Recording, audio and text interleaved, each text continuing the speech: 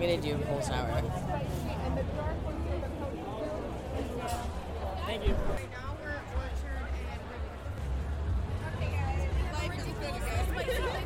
On October 6th, the annual Lower East Side Pickle Festival crowded Orchard Street between Delancey and East Houston.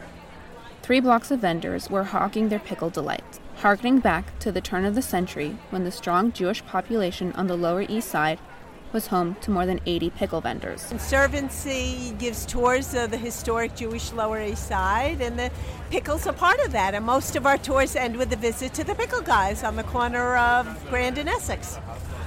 That's Lori Weissman, head of tours at the Lower East Side Jewish Conservancy.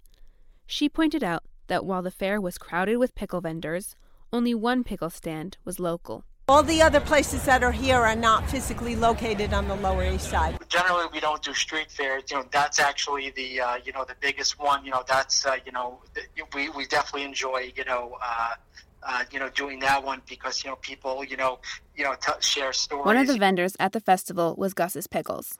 Joe Singer, the general manager of Gus's, said they make the special pilgrimage to the Lower East Side from their location in Brooklyn exclusively for this festival. The rents really, got a lot higher, so we were forced to close the store. Their Lower East Side store closed in 2002. People tend to talk about gentrification in a very broad strokes sort of way. And David Favalero is director of curatorial affairs at the Tenement Museum. The Lower East Side is gentrifying in a way that has all sorts of repercussions for folks who've called this neighborhood home for maybe generations, but there's still the stinkiest block in all of the city, like around the corner, right? And that was really just sort of interesting to me that it's sort of a really, it's not as if something like that sweeps a whole neighborhood, that there are kind of pockets that remain, and maybe that's because they're not super desirable. The stories the Tenement Museum interprets are of the immigrant communities of the early 19th century. Today's Lower East Side is an expensive and fashionable place to live, but it used to teem with working-class life. This was the first port of call for many Jewish immigrants to America. According to a 1927 Department of Public Markets report, the first pushcarts were set up on Hester Street in 1866. By the turn of the century, 2,500 open-air vendors were actively hawking their wares.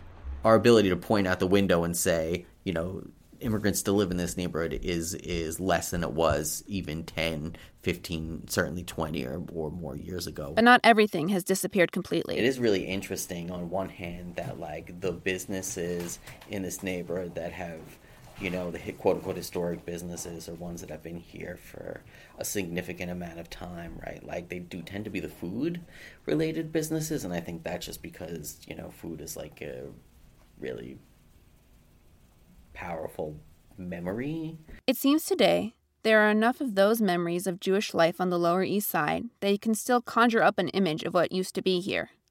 And once a year at the Pickle Festival, you can hear and taste it too. For WNSR, I'm Adina Karp.